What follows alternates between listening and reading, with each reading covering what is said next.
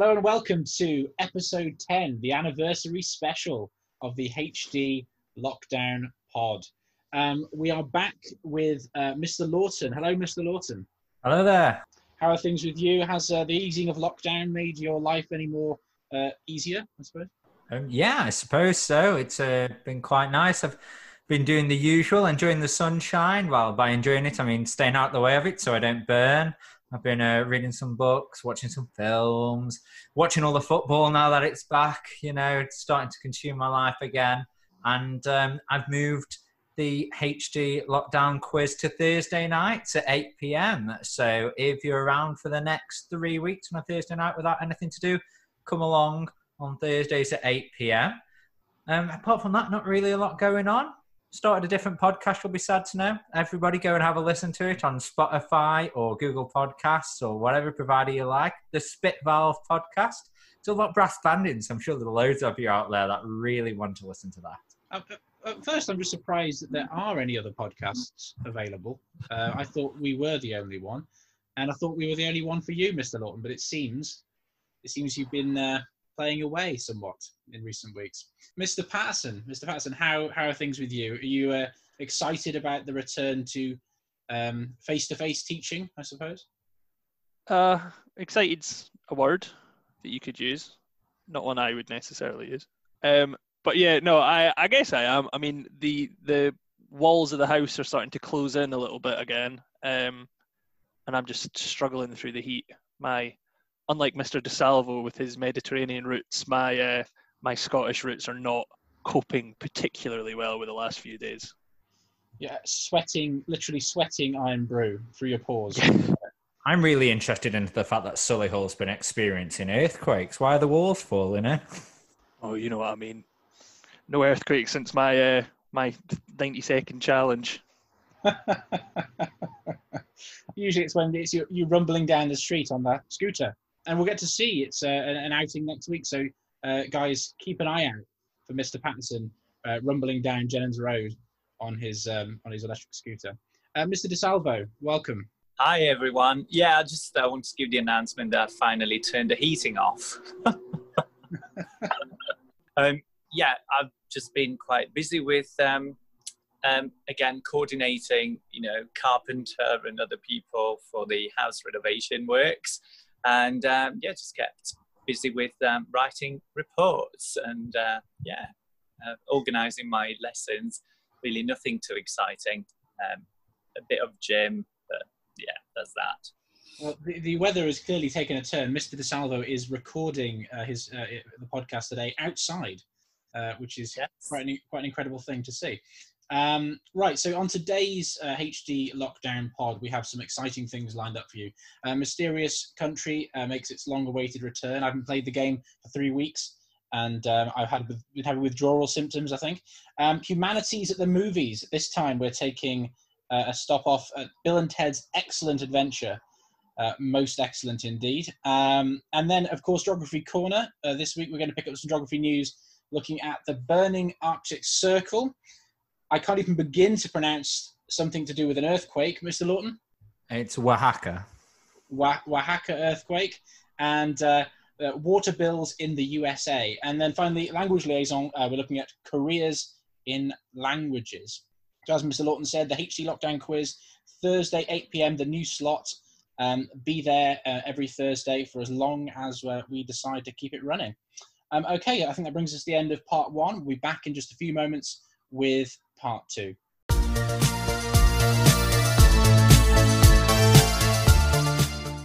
Okay, welcome back to part two, and it is, of course, our favourite time of the week.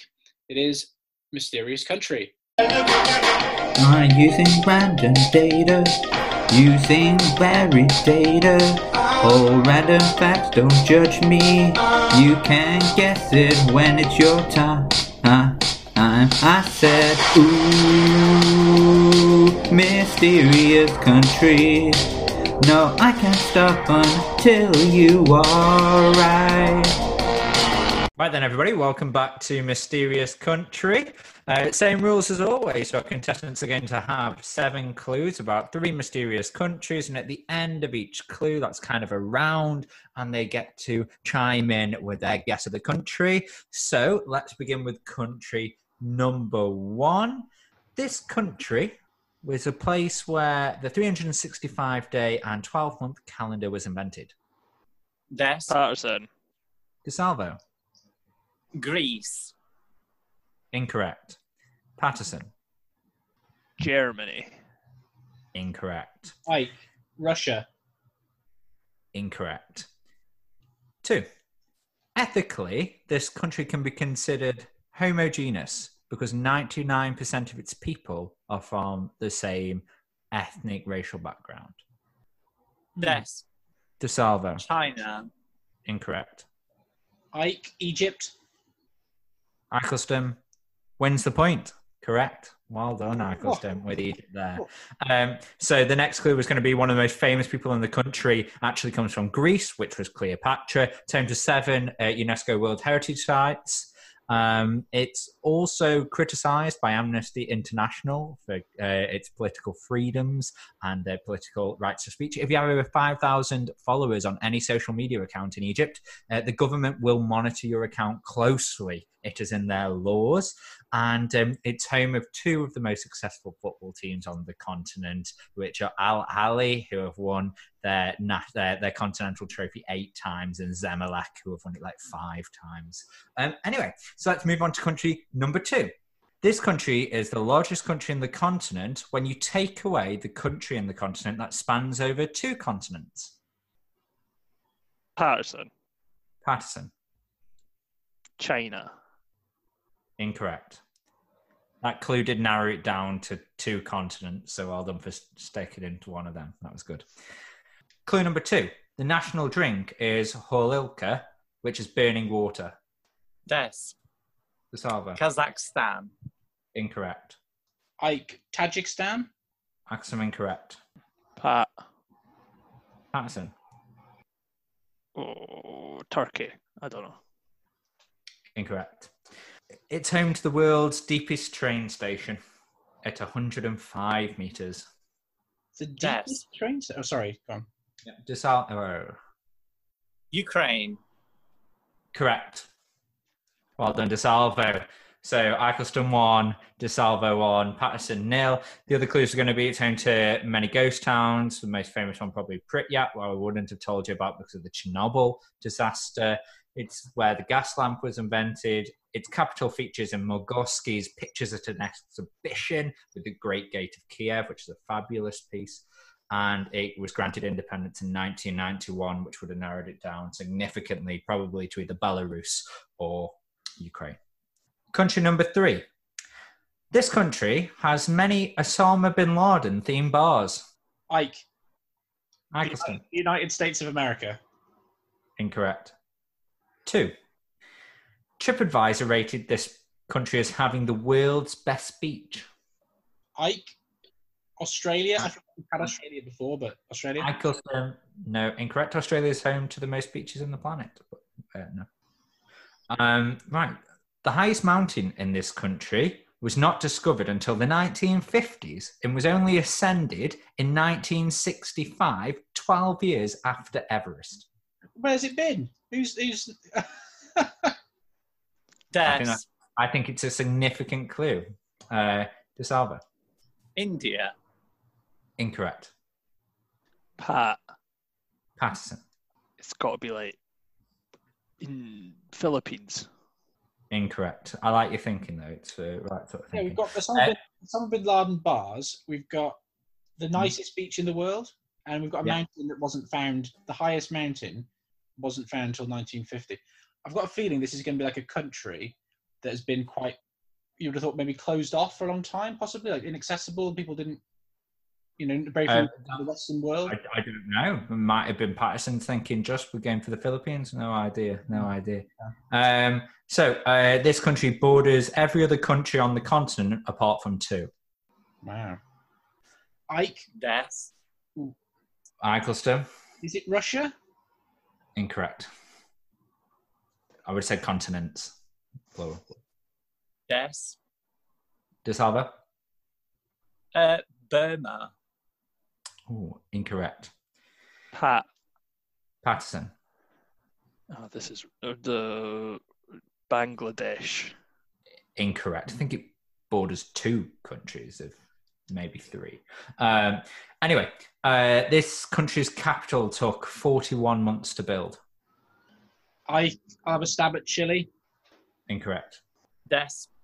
DeSalvo? Papua New Guinea, however you say it. No, and Also, it's an island. It's an island, so it can't border.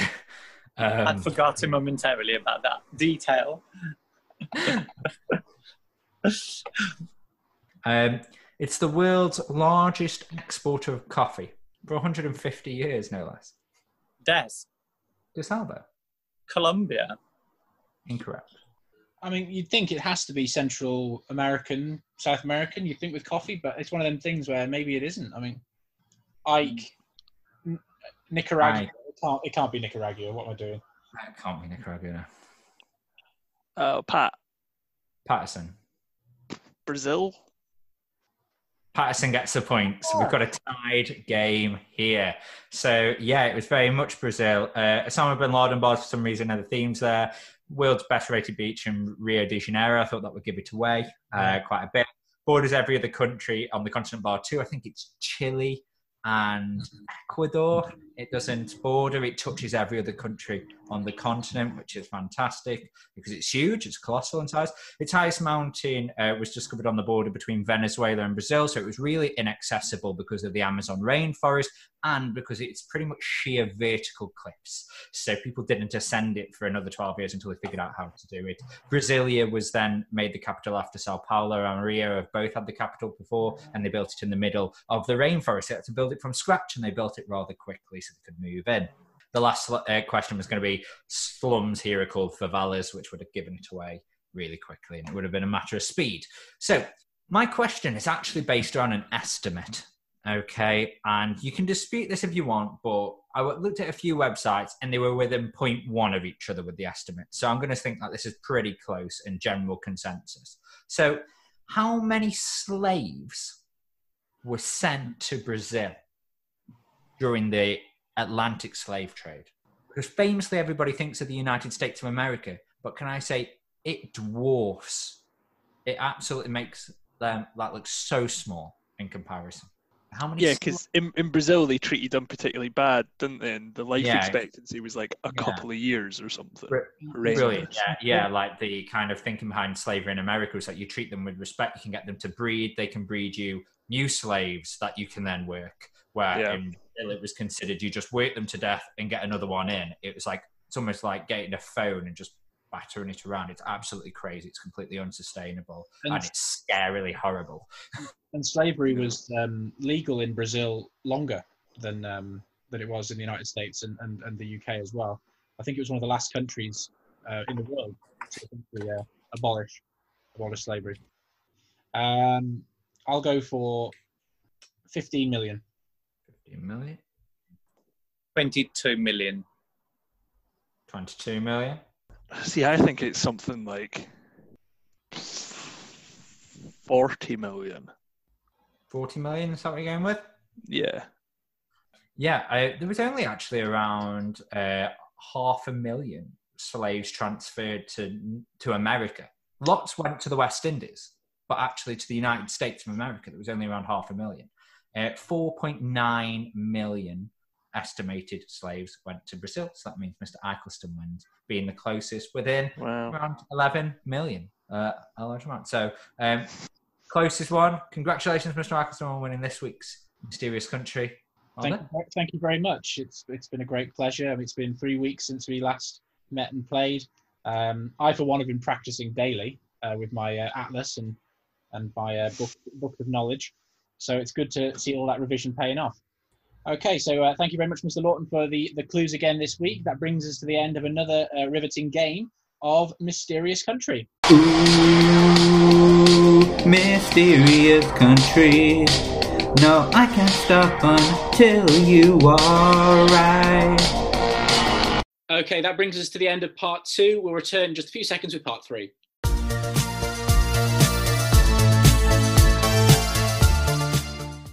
Welcome back to part 3, and it is the second run of our new exciting feature. The Humanities Department are off to the movies.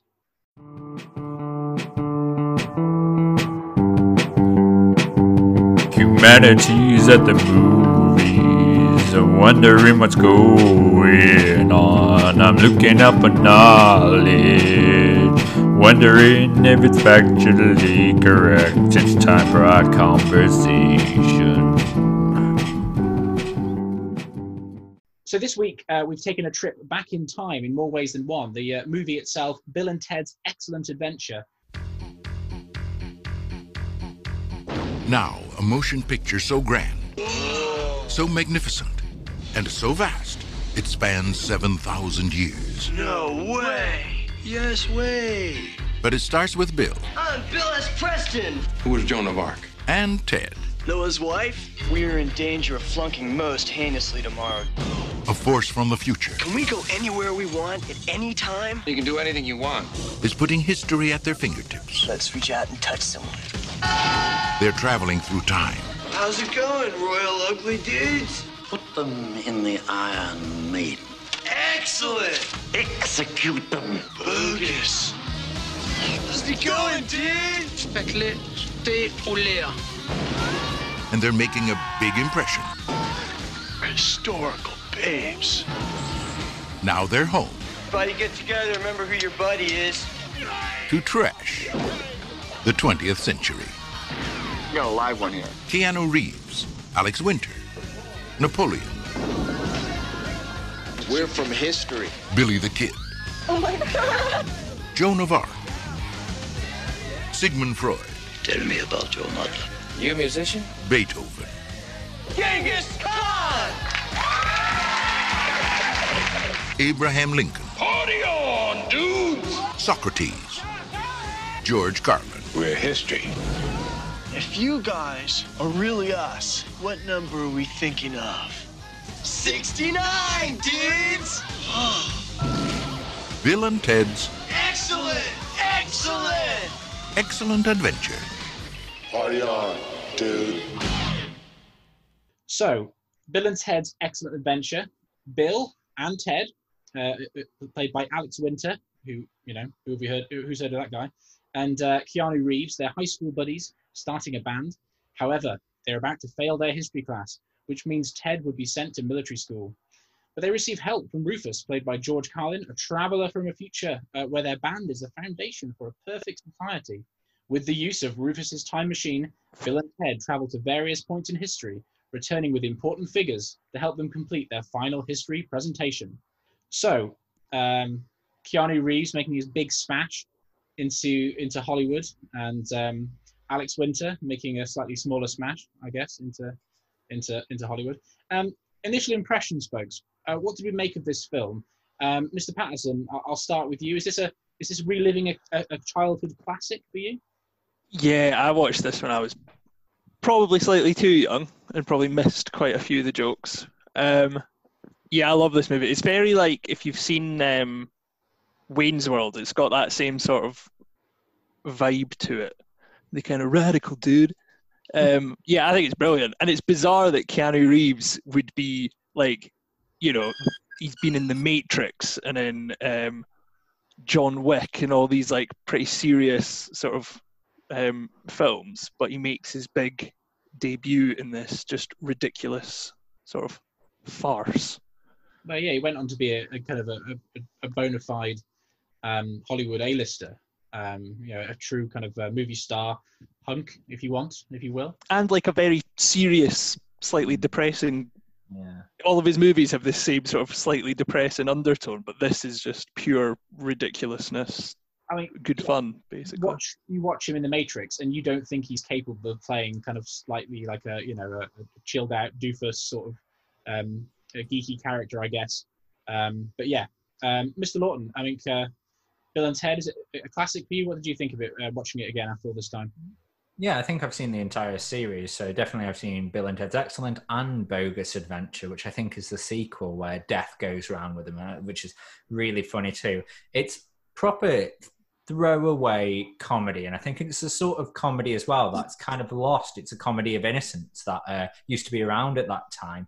And I hate to say it, the film is obviously trying to be Back to the Future and tap into that gold mine that had happened before, because they've literally gone back to the past, they go to the future, and then they drag these characters in. It's very much playing on that era of films, and yeah, it's lovely. And the acting in it is, it's so cliche of that period. It's untrue, but it's got a warm, fuzzy feeling as you watch it.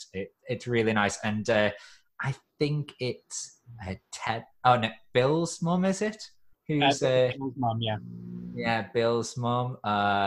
Like playing on this sort of young dad gets a young mum sort of vibe, which actually now, looking back with my teacher eyes at it, I find it very creepy to watch those scenes with them. There are certain aspects of this film that clearly have dated, and it's a film from the 1980s, and there are certain kind of jokes they make and some of the ideas. I mean, I had to double check the rating of this film, that it's a PG, and I was surprised to see that actually. In a way, there was a few things that were quite suggestive and made me go, okay. And like you said, Mr. Patterson, about kind of some things maybe going over your head when you were a kid, but nowadays you kind of see them now with adult eyes, let's say, and you go, all right, I can see what they're up to there. Mr. DeSalvo, now you weren't as fortunate as we to kind of get a chance to watch this film in full this week, but you have sampled a part of it. What did you make of what you saw? Yeah, so I wouldn't use the word unfortunate, but yeah, I didn't have the chance to see the film in its full, so I only watched the trailer today, and one scene that YouTube quite kindly offers for free, the sidewalk scene, which is actually when the telephone box guy appears. From what I saw, I'm kind of glad that I didn't get to watch the film in its entirety. It's the kind of humor that I actually don't laugh at because it's very obvious. But then, having said that, obviously I haven't watched the whole film, so I hope you guys convince me of the opposite throughout this review. I was quite disappointed to see Keanu Reeves in that role, actually, especially because I think I first watched him in The Matrix many years ago.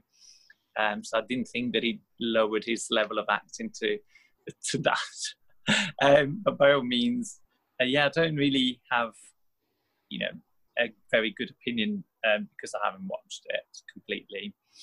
I don't know about you guys, but is it one of those films? And Mr. DeSalvo, you have never seen the film, and you've got you've seen the trailer and so on. We all watched it when we were younger, and we were revisiting it.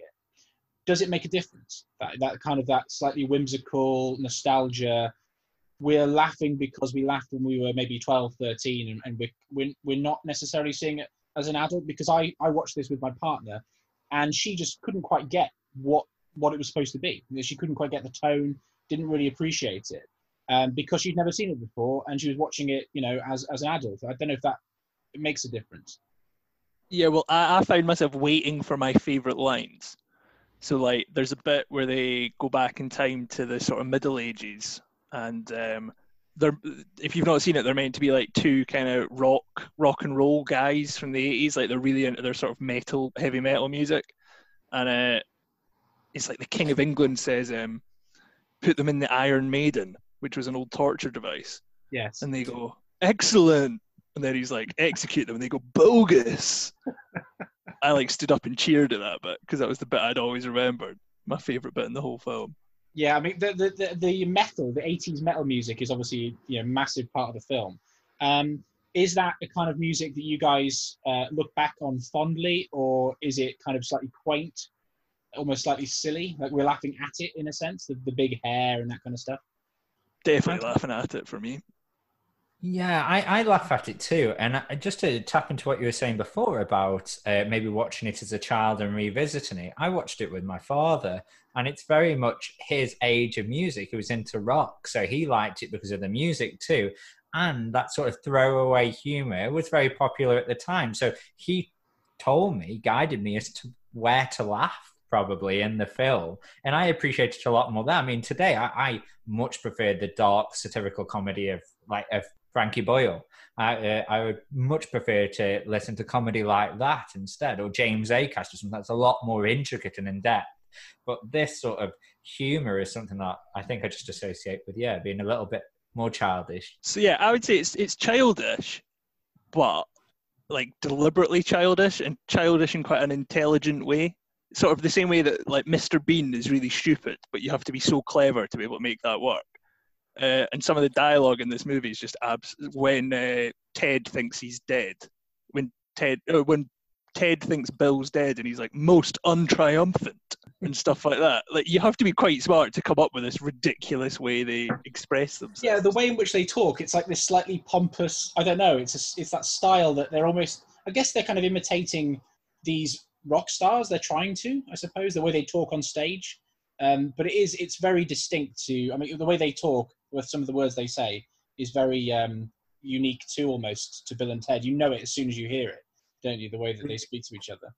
It does remind me of when we're at work and we are teaching new vocabulary to students. And I always think of the one where it's what you call an area that that has its trees removed. Well, you've got a forested area. So what do we call it when the trees have been removed? And everybody always goes unforested. It's kind of like using your understanding of the English language that's gone before and then slapping it together. And yeah, that sort of play is is funny. Yeah, I mean, because they are. I mean, that's the thing we've got to kind of turn to, I guess, is the fact that they're not the brightest young fellows, are they? I mean, that's kind of the whole point, is that they're a little bit silly, a little bit slow, perhaps, and they're not doing the best at school. The fact that almost their entire futures, it feels like, hinges on a history oral presentation is truly remarkable. I don't think even myself would ever give history put it on such a pedestal, but there we are.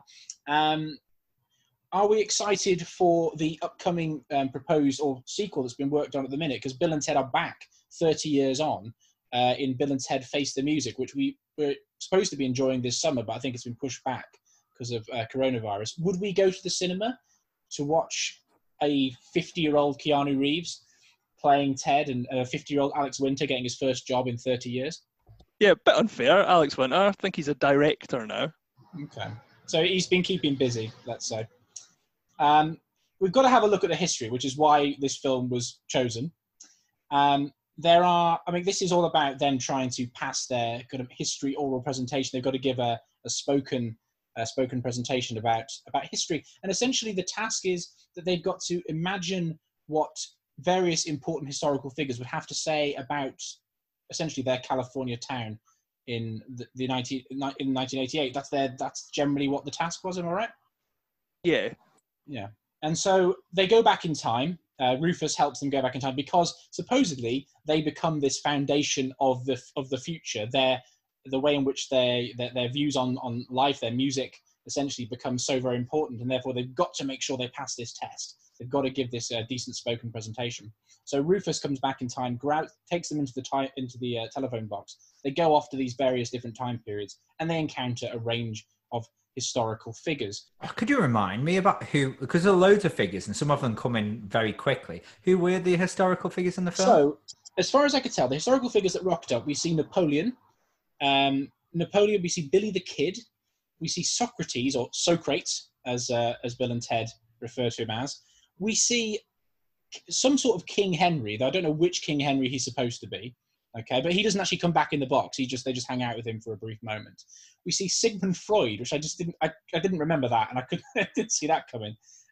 Beethoven, or Beef Oven, as he's known in the film. Joan of Arc. I guess there's some representation for women. Women don't come out of this film looking too great generally, and that's going back to the sort of how it's dated, I suppose. Genghis Khan, which is another kind of curious representation, I think. Yeah, pretty questionable, old Genghis. And Abraham Lincoln as well appears. Which of these figures do we feel came out of this with any kind of historical credibility? Mr. Patterson? I think Napoleon's not bad. I think he reacts to things in a lot of ways that you would assume Napoleon might. You're playing on the stereotype of French people are a little bit quirky, a little bit mad.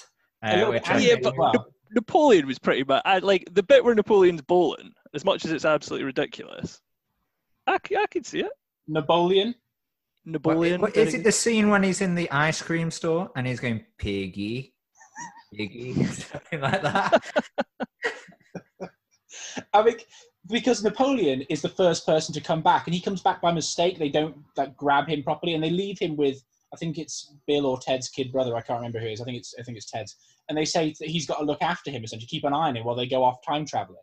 So Napoleon has this adventure around this small Californian town. He goes and has ice cream. He goes bowling. He turns up at a water park towards the end, which is lovely. It's named Waterloo. Of course, he meets his Waterloo. And he's going down the slides and he's having a wonderful time. But at the same time, he's got the little man syndrome, which is the big kind of Napoleon stereotype, that he was kind of quick to anger, I guess, and had thought a lot of himself and that kind of stuff. We've got Billy the Kid in there as well. Socrates, like we said, with some kind of faux philosophy, turning up with a lovely reference to Kansas, Dust in the Wind. Mr. Lawton, I know you'd appreciate that. Anyone else? I mean, Genghis Khan, we said earlier there was a questionable representation. But what do we think about how Genghis Khan is portrayed? I mean, it's verging into sort of racism, isn't it? He's kind of constantly doing kind of kung fu and stuff. Despite the fact he's Mongolian, and as far as I know, Mongolians have no real history of kung fu. But it's all wrestling. They're based upon grappling as being their main weapon form. So I mean, it is quite outrageous. It's that kind of this really crude cultural stereotype, that the idea that the Mongols received these kind of pillaging hordes that swept across Asia in the 13th century, and he is, he likes eating lots of food. He spends time with lots of women. And also he likes just fighting a lot, essentially, and that's what he does. I do like the portrayal of Socrates, actually, in the film, because you're talking about somebody like, we are going from what's written down. We have no idea what he was like as a real person, but you're talking about somebody at the time was a forward thinker, somebody who was accepting of seeing the world in a different way to other people. And when he comes into the future, and he is going around, he's kind of absorbing things. He seems in awe and wonder of seeing these different time periods, because he goes back to medieval England as well, doesn't he, with Billy the Kid. And Billy the Kid's there showing him how to lasso and stuff. And he's inquisitive. And I would like to think that somebody who is considered even today to be quite a prominent thinker philosophically, that he would approach going and time travel that sort of way. I think it's really nice. By the same token, Sigmund Freud, I think it's really good. He's just breaking people down, as I assumed he was doing at the time. He just wanted to learn about the human mind. But Billy the Kid is outrageous, because he is a clean-shaven, gorgeous-looking cowboy who's 6'4". I mean, people back then would have been 5'4". Probably had a gruff beard, broken teeth everywhere. It would have been a completely different person. But that's what I thought about the characters. They're essentially pencil sketches, aren't they? They are kind of outlines from history, where there is, for some of them, a slither of something that makes sense. And, there's a bit of Napoleon which you go, okay, perhaps. There's tiny bits of, maybe tiny bits of Genghis Khan. But, I mean, most of it is this kind of very small kind of, penciled sketch outline. And then the film just has fun with it, I guess. And, it's not a history lesson. The film is not doing that, but at the same time, it does, let's say, give value to history, and to a certain degree, it's a bit of fun. It's going this is actually important. It provides us with that awe and wonder, doesn't it? I think Dante's Peak I could actually ask A-level geographers to go back and look at and pick out the good geography in it, and they would actually be able to come back with a decent side or so of notes saying, oh, this was referenced, that was referenced. It's kind of like a fun way of doing spot the good geography. It would be quite useful. But I don't think, from my perspective, I don't think you could ever set this as a piece of work for people to watch and really take a lot from. One of the things, and this is the last thing I'll probably say on the history side of things, is that Horrible Histories, I'm sure most of you guys listening would have watched some Horrible Histories at some time. They have lots of value in there for historians. I mean, yes, sometimes they're quite slight on detail, and they're a little bit silly at times and emphasizing the fun stuff. But you can certainly use Horrible Histories as a basis and then build on it with more kind of in-depth historical knowledge. With Bill and Ted's Excellent Adventure, you could find yourself going quite down some dangerous roads to some, some stereotypes that really are not fair reflections of that period or of that individual. I mean, the stuff to do with the Old West, it's saloons, it's bar fights, it's drinking, it's gambling. It's such a clear sort of representation of a certain image of the West that really is not a fair reflection at all. And if you just watch that, you wouldn't be in a confident position to write an A-level history essay, I don't think. Let's go to the star rating and review. Before we get Mr. Lawton, Mr. Patterson's star rating, Mr. DeSalvo, you've heard a little bit about the film. You've heard a bit about how the history is represented in the film. Has it managed to persuade you to maybe watch a little bit more than just the trailer and one scene? I'd give it a go. I think it's probably one of those films I'd watch maybe on a plane, although maybe it's a bit less likely to happen now.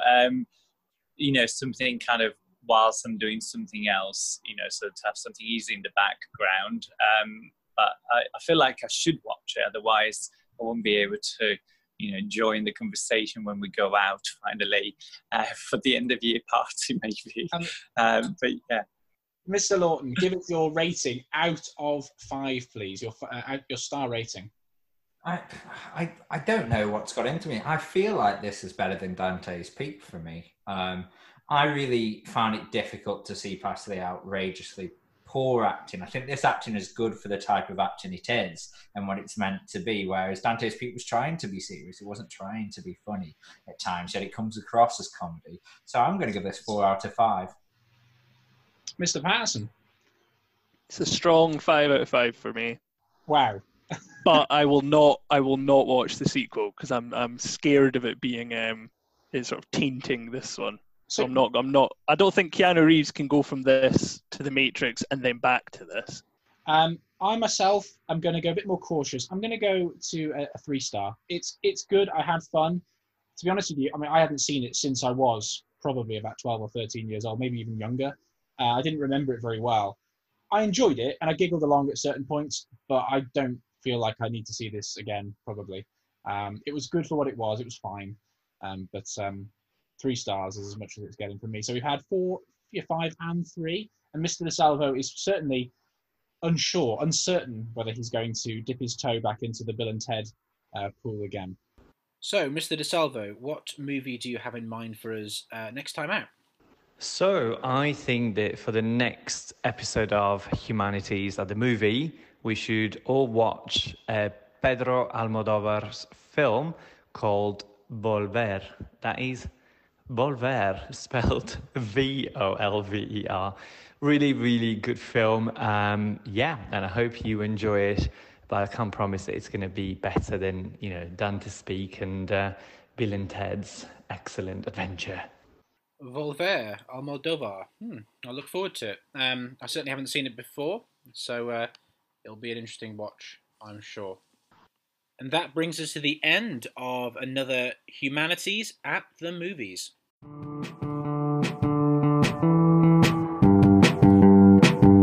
Humanities at the Movies, wondering what's going on. I'm looking up on knowledge, wondering if it's factually correct. It's time for our conversation.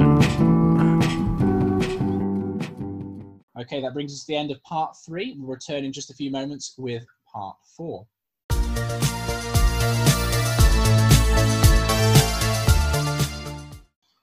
Welcome back to part 4. We are taking a turn to Geography Corner for the first time in a little while. Mr. Lawton, what have you got for us in geography? What's going on? Welcome back, everybody, to Geography Corner. This week, we're taking a different turn. We're going to have a look at some news in the geography world, since it's been 3 weeks away. And the first area we're looking at is the Arctic burning. Well, the Arctic Circle burning, I should say. Because if I say the Arctic Circle, most of you would think of it as being quite cold. While recently we've had records absolutely smashed in the Arctic Circle. We've had several stations located in that circle where they've registered 38 degrees Celsius in several places. So that's meant that we've ended up with several meteorological stations, weather stations, have registered 38 degrees Celsius in the Arctic Circle. Now, that goes across several places where you would find glaciers, where you would find ice and snow, but also areas where there's actually quite a bit of vegetation in Arctic tundra, especially in northern parts of Russia. So what satellite images have actually been able to pick up is there have been extreme wildfires up there, more wildfires than ever been registered before. Similar sort of levels to actually what we were seeing in Australia, but because they're in uninhabited parts of the world or very remote areas where there are very little people, amounts of people living there, it's not really been reported too much. And with the other things that are going on in the world, with the Black Lives Matter movement, quite rightly taking a lot of the headlines, with COVID-19 quite rightly taking a lot of the headlines, that means that it hasn't really been noted too much at all. It's an absolute tragedy ecologically. And if we think about feedback loops that we have in geography, as these fires are occurring and these areas are warming up, the reason why the fires are starting so well is contained within the tundra, there is methane gas. As that tundra thaws out 6 or 7 meters of frozen soil that's been there for centuries frozen, is thawing out there to this heat, it's catching a fire. And methane, when it enters the atmosphere, is 20 times stronger than CO2, which then exacerbates, it makes it significantly worse, the actual levels of climate change we will experience, or the speed at which climate change will occur.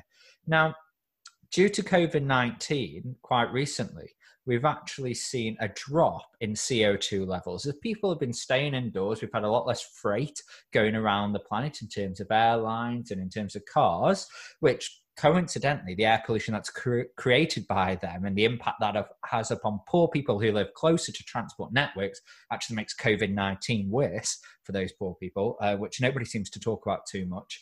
But as well as that, our habits have changed during this time. Many of us have got used to cycling and walking, taking e-scooters everywhere, Mr. Patterson, which means that we're actually seeing people's habits go more sustainable. So we could actually stop these sort of Arctic fires occurring and these levels of extreme changes to our planet occurring. But already we're starting to see a rebound with the CO2 levels. They're going up almost vertically on the scales. At the start of the year, it drops off vertically and it's almost going straight back up now, which is really frustrating. And you could say, oh, well, why? And you can feel frustrated about it.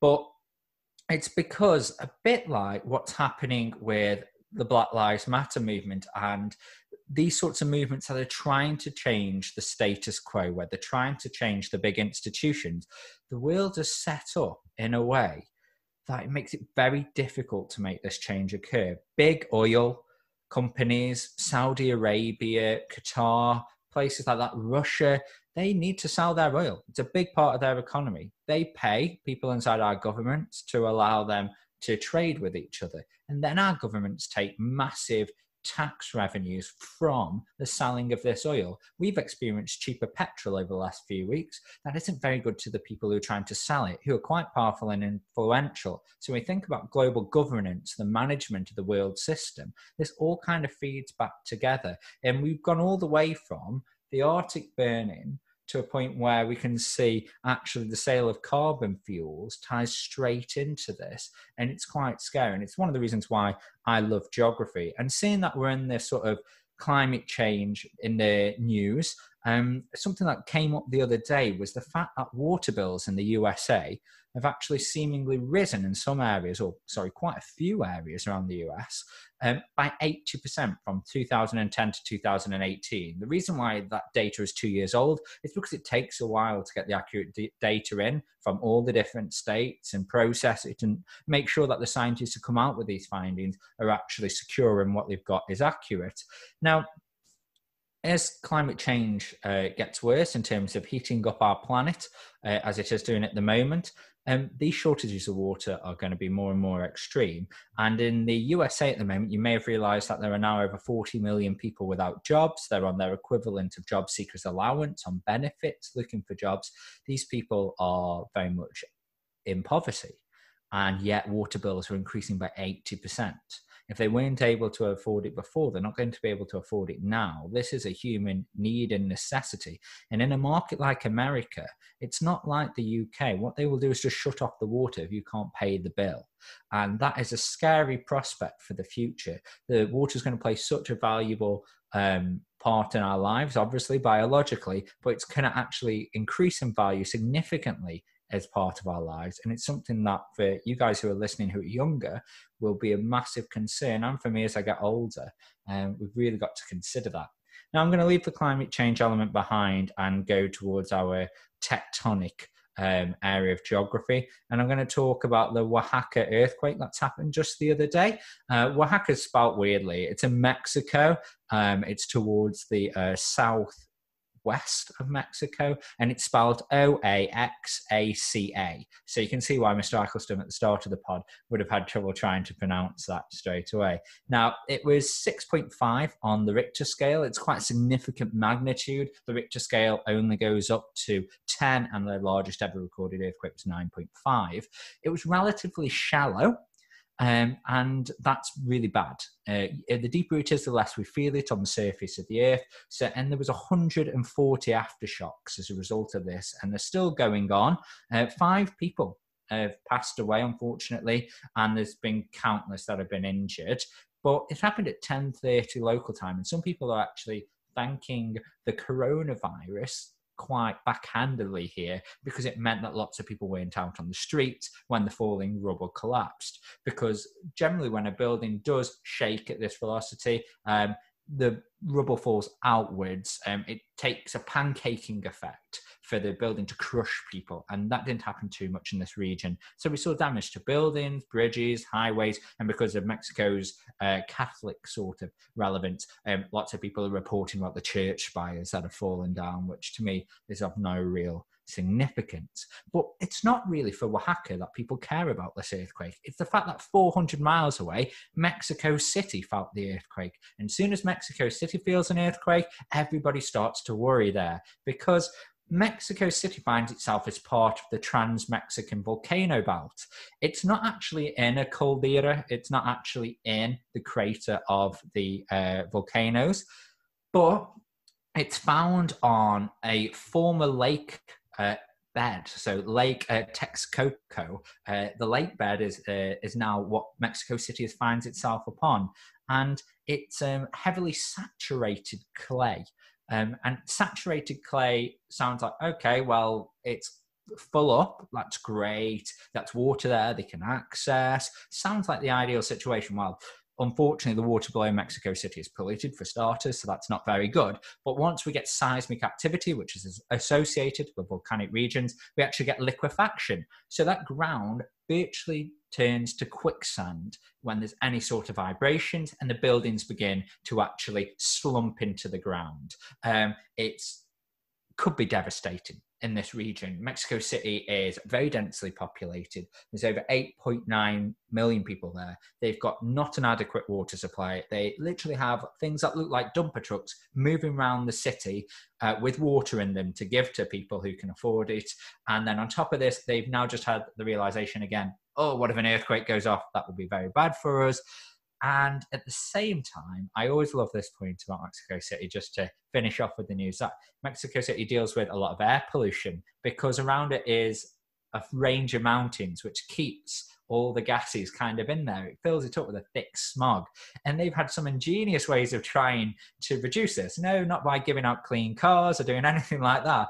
But one proposal that made it all the way to the government, like Senate or whatever they call it, their parliament, and it's actually got refused at the last moment, was to build giant fans into the mountain ranges and almost blow the air out, which to me sounds absolutely crazy. But it went through several rounds of government approval and got millions of pesos, I think it is, in Mexico, of funding. Absolutely mental in my eyes. So those are some things that have been happening in the world recently in geography.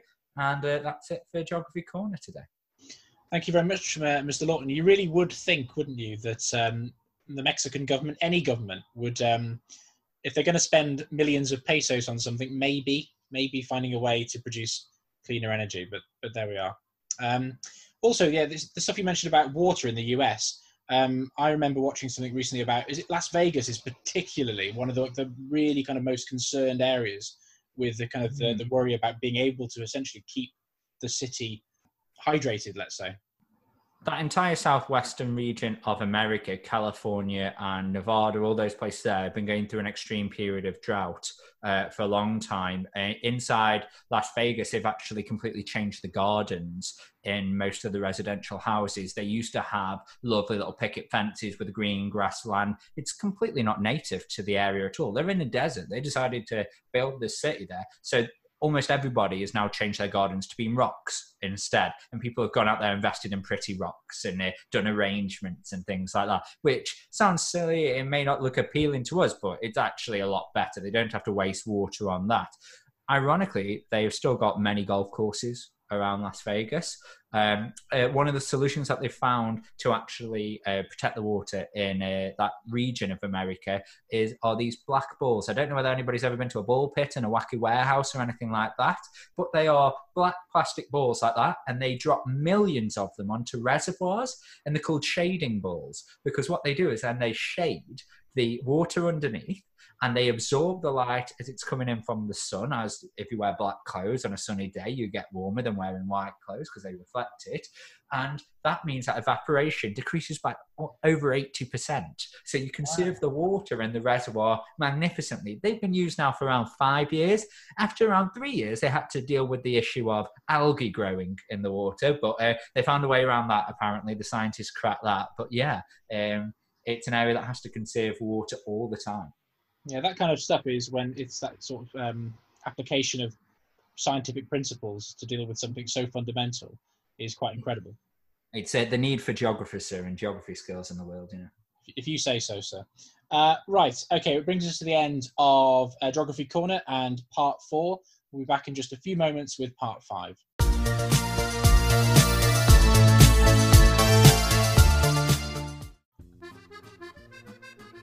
Welcome back to part 5, and it is language liaison this week with Mr. DeSalvo. What treats do you have in store for us this week, sir? Hola. Well, I thought today we'd look at careers that you can go into with languages. It seems like an obvious choice quite a lot of the time when you speak another language. So there's some of the jobs I'm going to go through. But as our listeners are obviously mostly going to be performers, I think there are some really great opportunities for those, among them who are linguists, or taking up obviously French or Spanish, or might in the future take one of the languages, to actually combine a bit of the two and try perhaps to fill some gaps that they might have in between rehearsals or shows or tours around the world, to exploit what those skills. I think the most obvious job that one can think about when you tell them that a foreign language is generally the typical translator / interpreter and teacher. So I'm going to start actually with those 3 roles, but trying to give you a bit more of an idea of what else can be done within those jobs. So obviously, teaching, apart from myself, obviously being a teacher in a school, there are other options, and your most flexible ones, especially if you are thinking of working, as a dancer or actor or artist in general, would be to, alongside that, do some private tuition or online tutoring.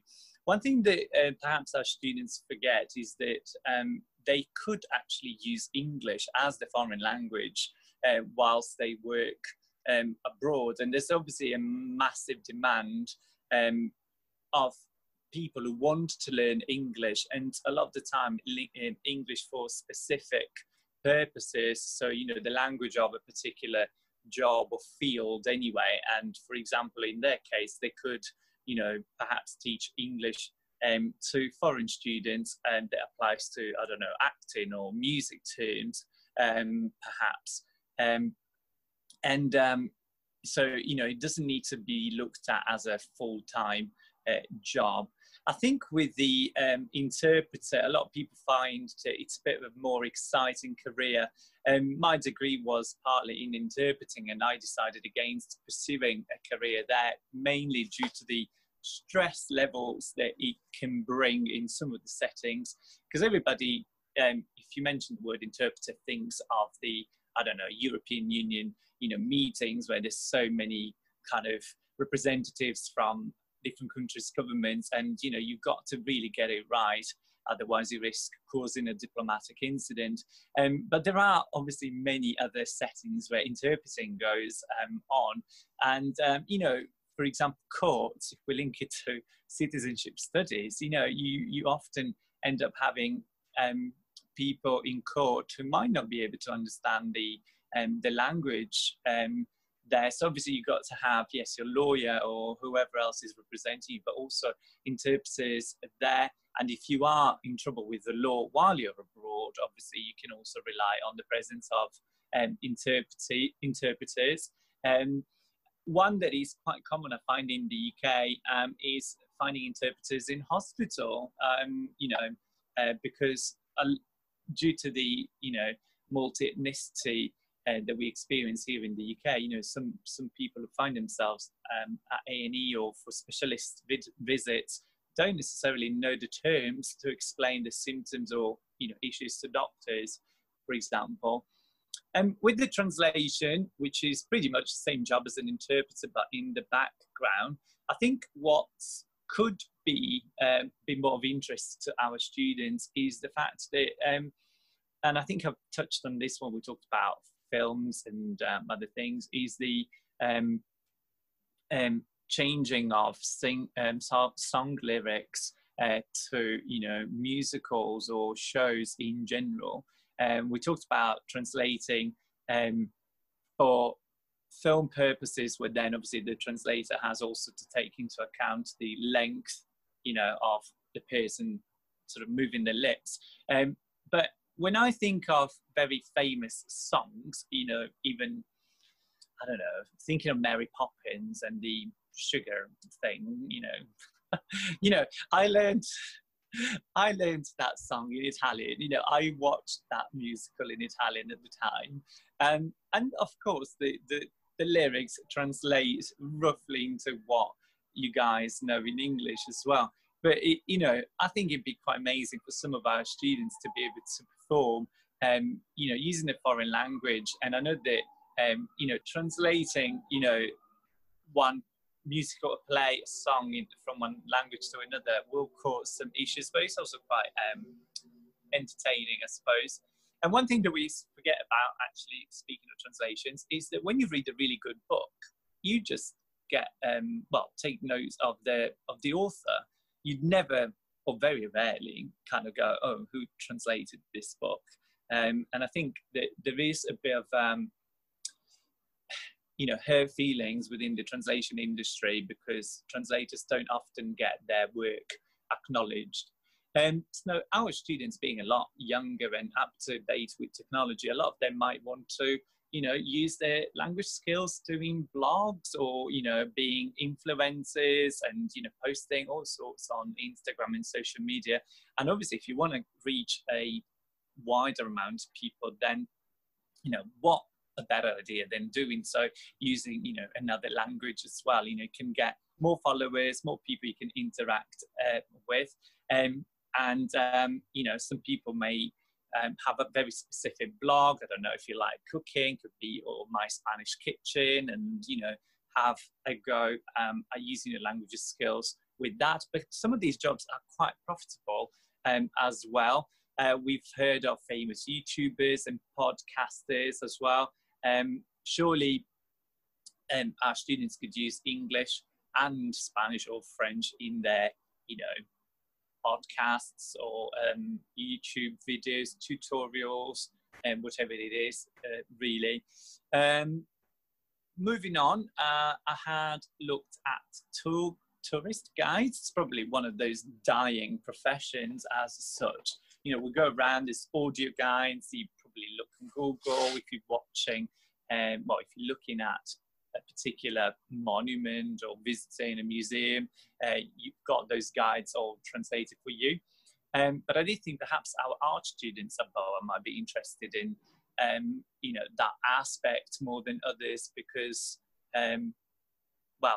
you don't often in art galleries see tour guides like because you've got to be a bit more I don't know, the technical terms with art are a bit more difficult. We certainly don't talk about those in lessons anyway.